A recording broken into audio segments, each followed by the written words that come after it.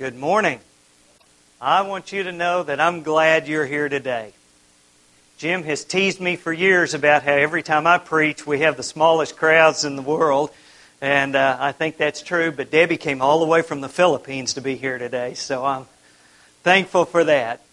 I want to talk to you about some things that happened in the Word of God this morning, and I want to draw some lessons for us, because you know what Christianity's about? It's about how I live, right? It's not about just learning some historical something that happened, but it's about how I live and my relationship to God. And the truth is, if you're like me, you struggle with that.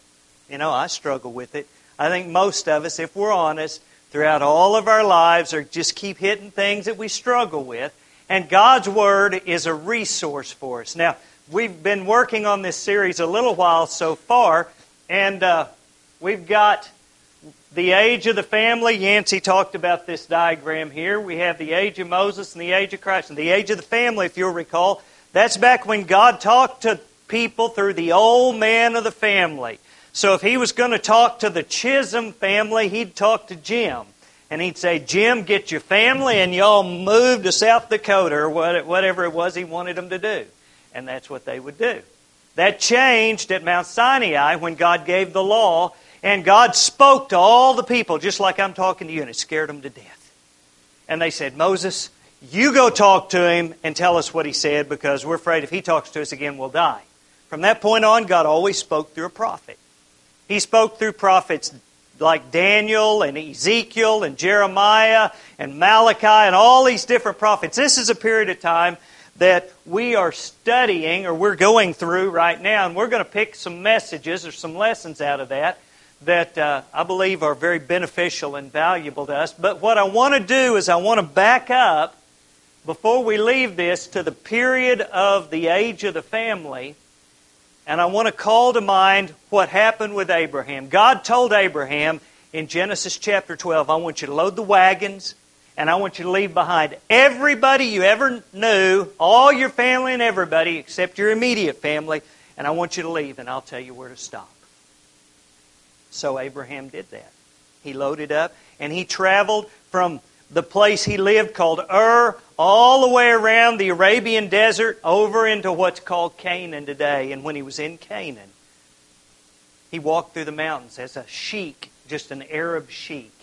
And I imagine as he looked out, we know as he looked out, he would see scenes like this. And I don't know if that's clear enough for you to see from this mountain just off into all of that valley. Have you ever stood on a mountain and looked off into the distance, and how pretty and majestic and amazing that can be?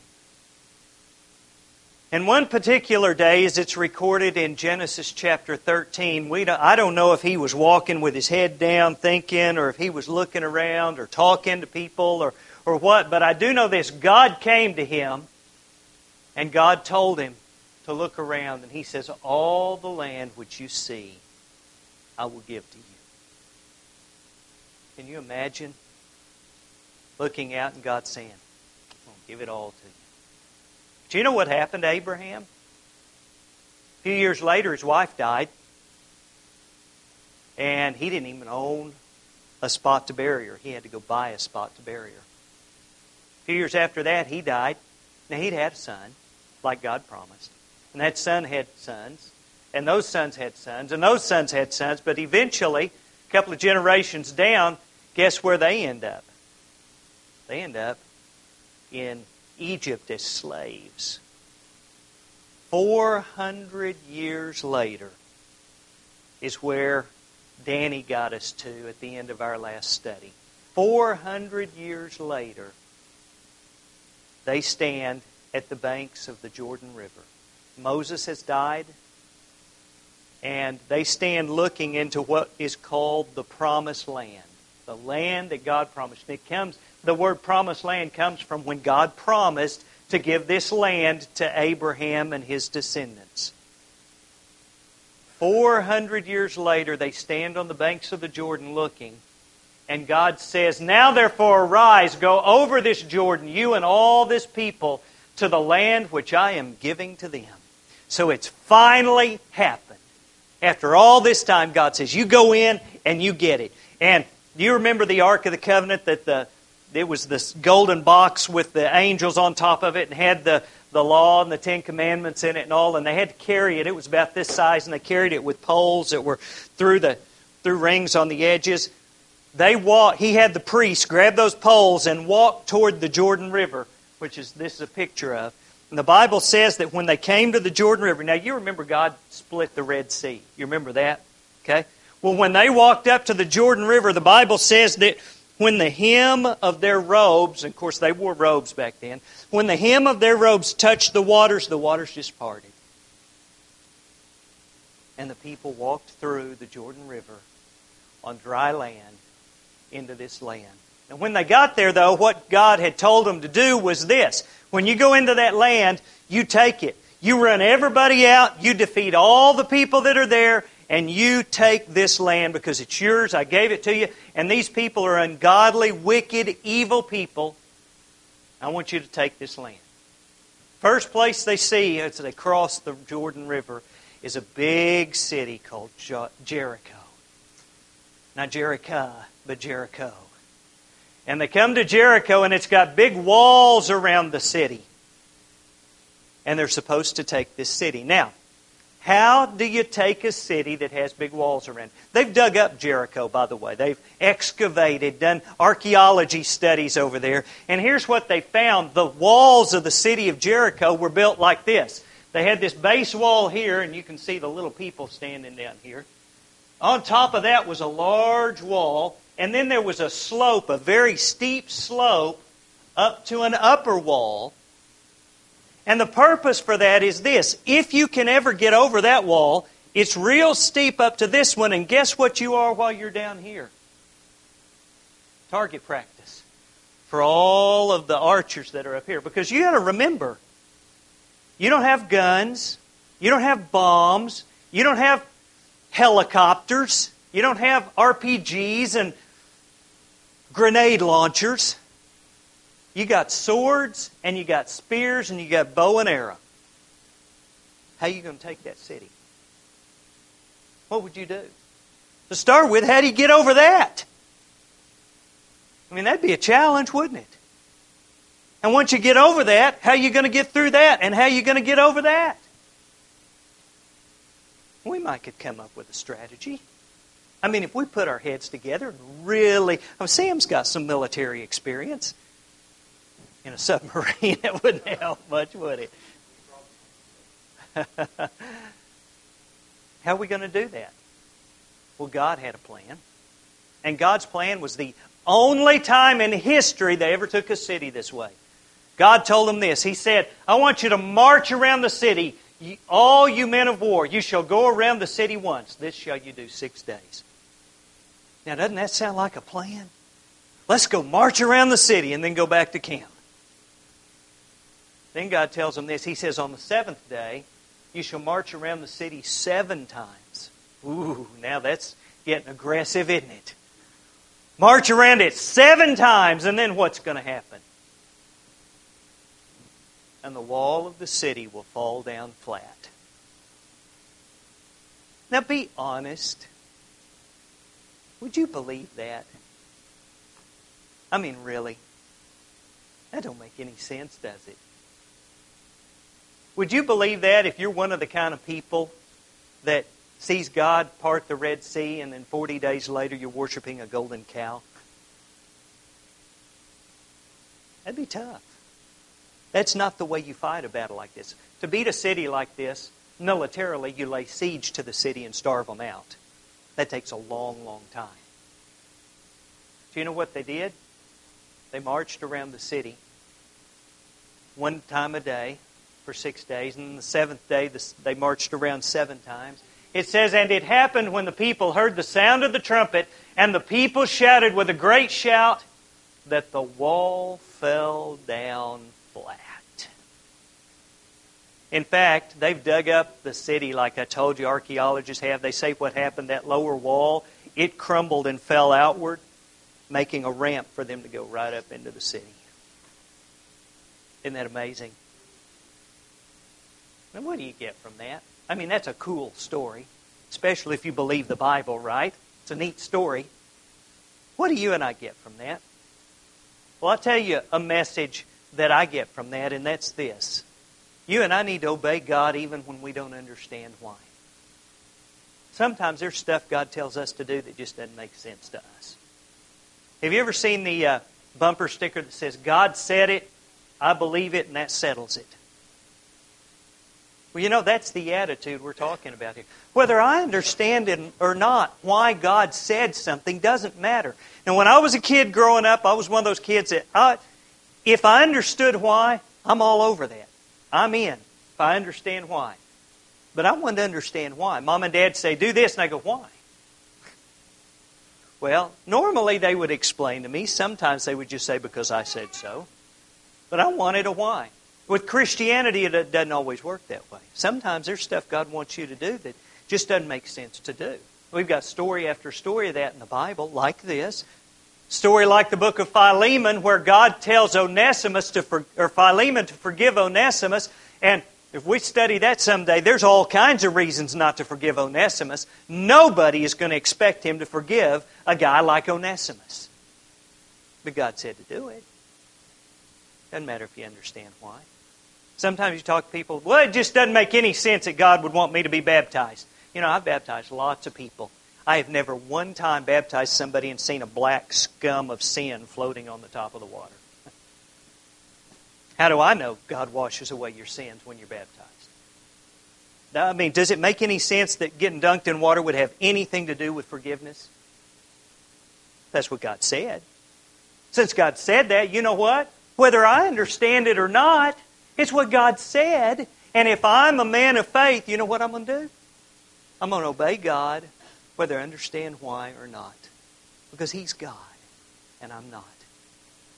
You know, they go on into the land, and the Bible tells us that God distributed their land to them by allotment. And if you'll look at this map up here, He separated out, there were 12 tribes, and He separated out the tribes, and He gave them specific areas of land. Some of the tribes were bigger, and some of the tribes were very small, but He separated out land and told them, okay, this is where you're going to live, and this is where you're going to live, almost like states.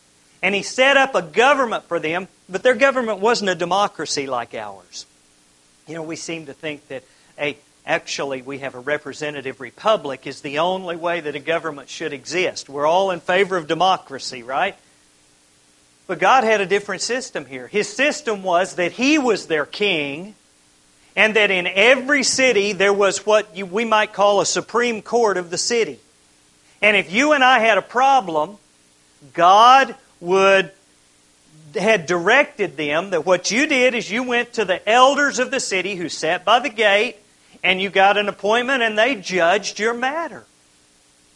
Now, that worked for a long time. In fact, Acts chapter 13 says, after that, He gave them judges for about 450 years. That's twice as long as our representative republics existed here in the United States. And I don't know that I'd lay good odds that the U.S. is going to continue in this form for another 225 years. I don't know what y'all think. So what do you think about this? Would that be a good system? Good government system? Maybe we ought to go get our government system out of the Bible? Well, you know what happened at length was this guy named Samuel comes along. And Samuel was a godly man. A faithful, godly man. But he had sons that weren't. And the Bible tells us that it came to pass when Samuel was old that he made his sons judges over Israel. The name of his firstborn was Joel, and the name of his second Abijah. They were judges in Beersheba. But his sons did not walk in his ways, but they turned aside after dishonest gain, took bribes, and perverted judgment, or justice. That would be a problem, wouldn't it?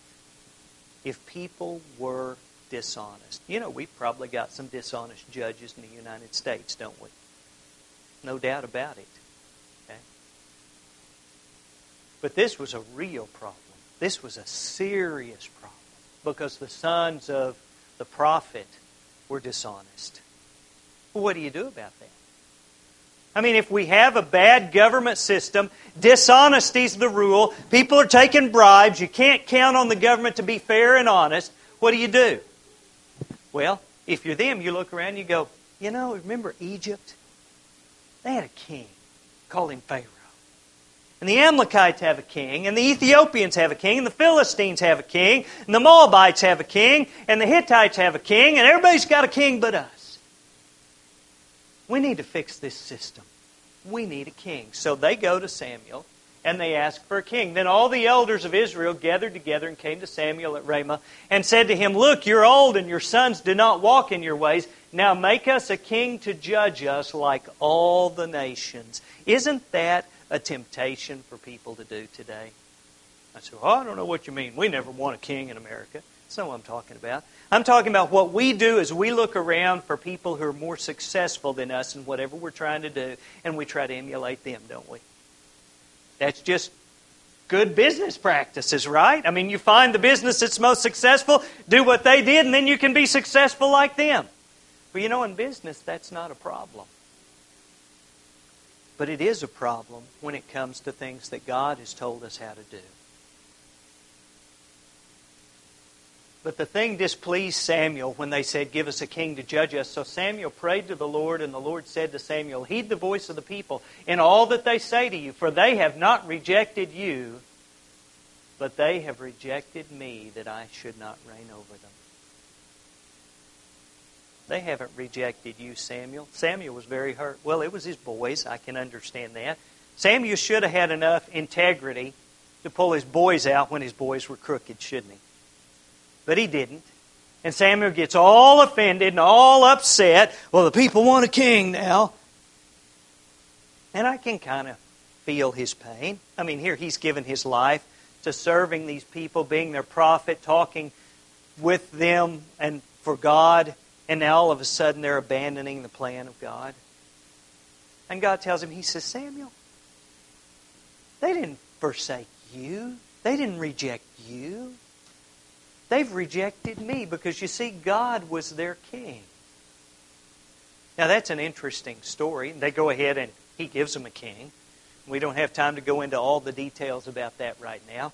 But, you know, when that happens, you know what lesson I get out of that? And you may get a different lesson, but here's a lesson I get. Rejecting God's plan is the same thing as rejecting God. You see, they had a real problem. But the problem wasn't with the government system that God set up. The problem was with the corrupt people who were running the government system God set up.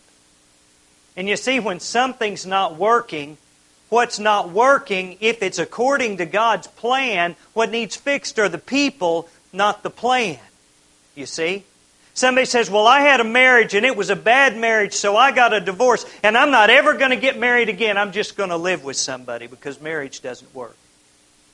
And what marriage does work. It's God's plan. Sometimes we need to fix the people that are involved in the plan and not try to fix the plan, because when I reject what God told me to do, that's the same thing as rejecting God in His eyes. We see that as a theme through much of the Bible. The king God gave them was a guy named Saul. And I want you to know, if we were in Israel and we were going to pick the king, Saul is the guy we would have picked. He looked like a king. He was humble. I mean, he had all the kingly stuff going on. He's the fellow we would have picked. But you see, Saul started humble, but he didn't stay humble. Actually, they had several kings, and we're going to briefly cover some things about each one of these three guys. And they have this huge kingdom by the time we get to Solomon. And then the kingdom separates into two kingdoms, Judah and Israel. And Judah and Israel both have their sets of kings. And a lot of this will be talked about next week. And it goes on and on. But what we're going to do is we're going to go back here, and talk about Saul. God told them that Saul was going to be king. And he was king and a good king for a while. But Saul, have you ever heard the phrase, the power corrupts? And absolute power corrupts absolutely. Saul was an example of this, and his power went to his head. Saul thought because he was the king that he could do what Saul wanted to do. And he didn't have to obey anybody, ultimately even God. Now, I mentioned the Amalekites earlier. Amalek was a wicked, wicked nation.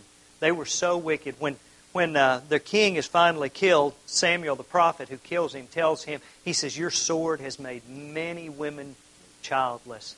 And today your mother's going to be childless because of him. He was a very, very wicked man. God said, I want you to go into that nation and I want you to kill everyone and everything. I want you to destroy it all. Just destroy everything. Don't keep anyone or anything alive.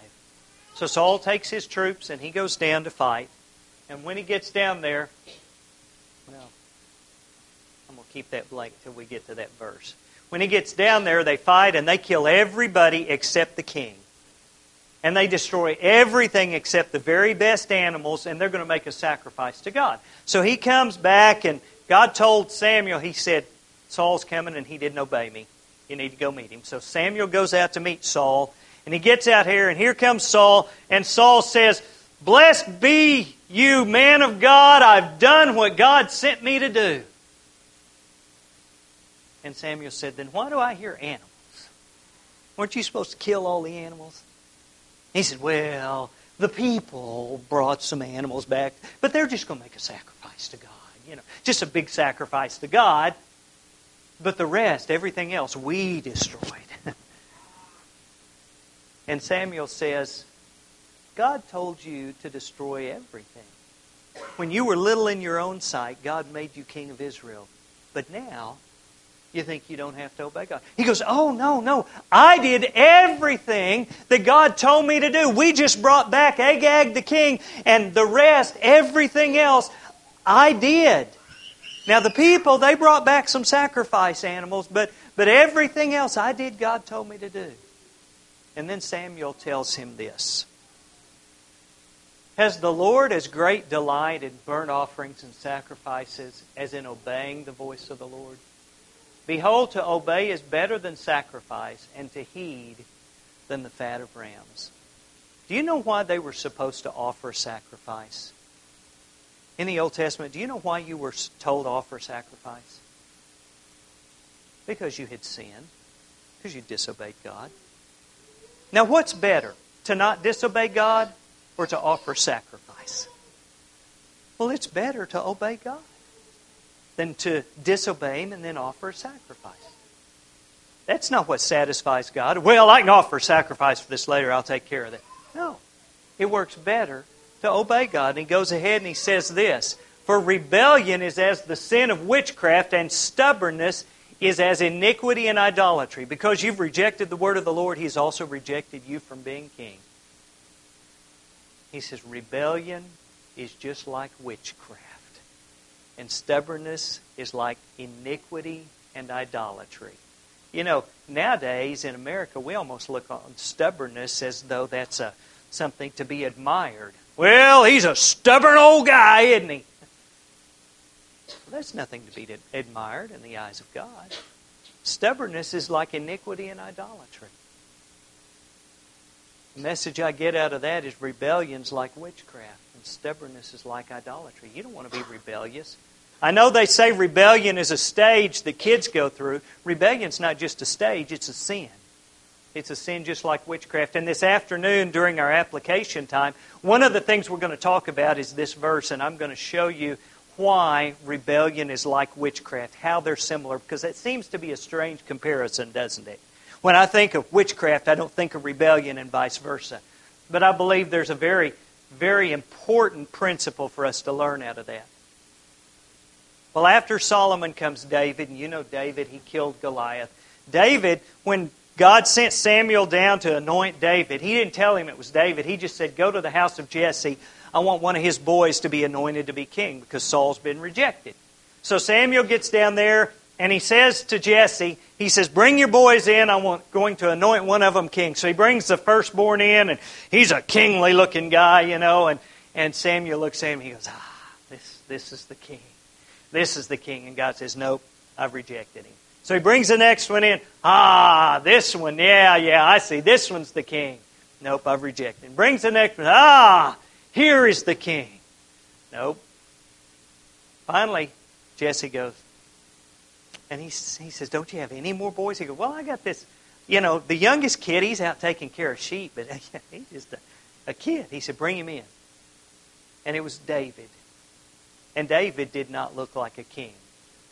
He was just a kid. The Bible says he was kind of red-headed and reddish complexion, which was strange for a Jew. Jewish people are not normally that way.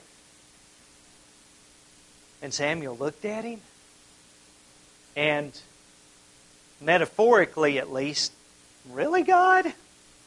And God tells him this: for the Lord does not see as a man sees, for man looks at the outward appearance, but the Lord looks at the heart. You know, you cannot tell by looking at somebody what kind of heart they have. Pharisees looked awful good religiously, but you just can't tell. God doesn't judge people on their outward appearance. God judges people on their heart. He doesn't judge by how religious we seem. He judges by whether we have a contrite heart that will serve and follow Him. He doesn't judge us by the outward works that we do, but He judges us by the heart that motivates those outward works. And the lesson that I get out of that is that God is judging you and me by our hearts this morning, today, and tomorrow, and the next day. That's what He's judging. David goes ahead and becomes king, and there's an instance that happens. Back when King Saul was king, they went against the Philistines in battle, and they took the Ark of the Covenant, which, like I told you, was a box similar in size to this. God told them not to. They did anyway. God made them lose the battle, and the Philistines ended up with the Ark of the Covenant. They send it back to Israel because they have trouble with it. People are getting diseases everywhere it is. Anyway, it sits in a guy's barn for 40 years. David's king, and David says, hey, you know what? We need to bring that Ark of the Covenant back. So they go to bring the Ark of the Covenant back, and they have this big parade. And before he does it, though, he does something really wise. He says, you know what? I want it to come back, but I'm not just going to do that. I'm going to ask counsel and advice. So he went, and the Bible says that he talked to the leaders of the people and all the people, and he said, if it seems good to you, and if it is of the Lord our God, and the thing was right in the eyes of all the people. You know, we are board members of our school board, and one of the things, we're a Christian homeschool association. One of the things that happens all the time on almost every decision is somebody says, well, let's just seek the will of God for this decision.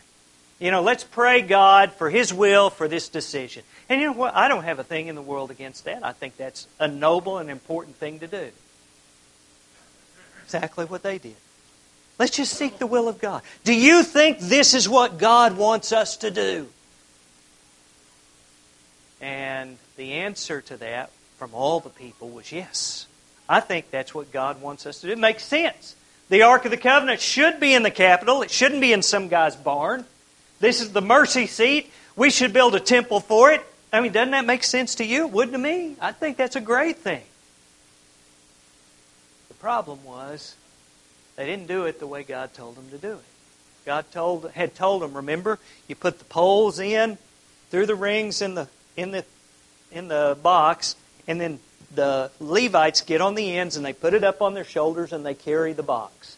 He said, don't touch the box. It's been in Abinadab's barn. His boys, Uzzah and Ahio, get to drive the ark. And what they do, instead of carrying it, they put it on an ox cart. Set it up on this ox cart, because these are modern days, you know. Nowadays we got good ox carts. We don't have to carry everything by hand. It's much better to carry it this way. And they have this big parade, and David's there singing, and they're playing music, and I mean, it's just a wonderful celebration of God being the center. I mean, their intention was great, wasn't it? Their motive, their intent was great. Except they hit this spot in the road that's rough. And the oxen stumble. And the cart shakes. And when it does, this Ark of the Covenant starts to fall. Now, put yourself in the place of Uzzah. This thing's going to fall and break. You know what they're going to do to you for driving this cart too fast and breaking the ark? They are going to string you up right here in front of everybody. So he reaches out and grabs it to catch it, to stop it from falling. And when he does, the Bible tells us the anger of the Lord was aroused against Uzzah, and he struck him because he put his hand to the ark, and he died there before God. God killed him. Bang! Just like that. Now that's a severe thing, isn't it? Why did God do that? Well, David, of course, the party's over when that happens. Somebody dies, that, like my mom used to say, it's all fun and games till somebody loses an eye, and then the party's over. Somebody dies, the party's over. So what happened? David finally tells them, he says, "The Lord our God made a breach upon us, for that we sought Him not after the due order." You know what that means? That means that God told them what to do, but He told them how to do it. And when they were doing it, they just didn't do it the way He told them to do it. And the lesson I draw out of that for you and I today is when God tells us how matters. What matters? What He tells us to do matters, and we need to do what He tells us to do. But when He tells us how, that how also matters, or He wouldn't have bothered to tell us how. I believe that message is taught all through Scripture. Now, Solomon, the last guy we're going to talk about today, and Solomon says Solomon, when he became king, God gave him a special gift of wisdom. Wisest man that ever lived. He was famous, he was rich, he was wise. You know a lot of this because David talked about it during our meeting where we talked about Ecclesiastes. Solomon was a very wise guy. Politically, he had great savvy, great smarts. He married all the daughters of all the kings in all the surrounding countries for political alliance, so that what you had was Israel, and then you had all these nations surrounding them that were in alliance with Israel, so you couldn't attack Israel. You had to attack these states around Israel before you got to Israel. I mean, it was a great plan politically. He ended up with 300 wives and 700 concubines, which a concubine was a kind of a second-class wife. 1,000 wives this guy had. And they took his heart away from God. Because, you know, a guy wants to keep his wife happy. Isn't that right, Jason? All of us. I want to keep my wife happy. Because the old, "Mama ain't happy, ain't nobody happy" saying, there's truth in that, right? We want to keep our wives happy. He wanted to keep his wives happy. They served other gods. Well, you know, we got lots of money. Build her a temple for her God. Well, she wasn't happy with that. "You never go to temple with me." And before long, Solomon, okay, I'll go. Before long, Solomon was serving other gods. I say before long, it took years and years. But ultimately, he ended up serving other gods. And it cost him dearly. Cost him tremendously in his life. I believe, like David believes, that Ecclesiastes is his book of repentance, so to speak, the end of his life, saying here's what he had learned. And the Bible tells us that he said this: "There's a way that seems right to a man, but its end is the way of death." Another thing he said is every way of a man is right in his own eyes. And you know what I learned from that is that you and I should not trust our own judgment. Sometimes things seem like really the right thing to do when it's different than what God said to do. And when it's different than what God said to do, no matter how right it seems, it's not right. The only thing that's right is what God said. And what God says is always right, regardless of how it seems to me. The final thing I want to mention that Solomon said was this. Solomon said, let's hear the conclusion of the whole matter. Now, I expect several of our young ones here can quote this with us. Let us hear the conclusion of the whole matter. Fear God and keep His commandments, for this is man's all. For God will bring every work into judgment, including every secret thing, whether it be good or whether it be evil. That's the summation of Solomon's life, and that's what it boils down to, is right there. You need to fear God and obey Him because judgment is coming. For everybody, all your secrets, God is going to make them known. You don't have any secrets from anybody that God is not going to make known. He's going to judge you for your secrets. So, Solomon ended up with a kingdom like this. The Bible tells us it went from the Euphrates River up here all the way down almost to the Red Sea. It was a huge, huge area that Solomon had control over. Solomon was the most powerful man on earth. This was the most powerful nation in the world. Does that sound familiar to anybody? And you know what's fixing to happen? Within a matter of 2 weeks, it's gone. 2 weeks, it's over. When Solomon dies, things can change in a hurry. And what the lesson next week is going to be is how this great nation was destroyed. That's where it's going to start. And we're going to see how that happened and carry on through the end of the Old Testament and these prophets and what they had to say to Israel. So, in summary, today's lessons we've learned. Obey God even when you don't understand why. It's a lesson we all need to remember. Rejecting God's plan is the same thing as rejecting God. When rebellion is like witchcraft and stubbornness is like idolatry, God is judging you by your heart right now, always. When God tells us how, the how matters. We're not free just to do it however we want. We have to do it how God said. You can't trust your own judgment. You need to trust what God says and fear Him and obey Him because judgment is coming. That's true for all of us. I hope you've been encouraged by some of these thoughts, and I hope maybe it'll help you in your life in some way. We always offer an invitation. If somebody would like prayers or a relationship with God in a way, you need something, you're not right with Him for some reason, we want to pray with you and for you. We want to work together because we're all in this Christian life together trying to serve the Lord. So if there's any spiritual need, come to the front and make that known while we stand and sing.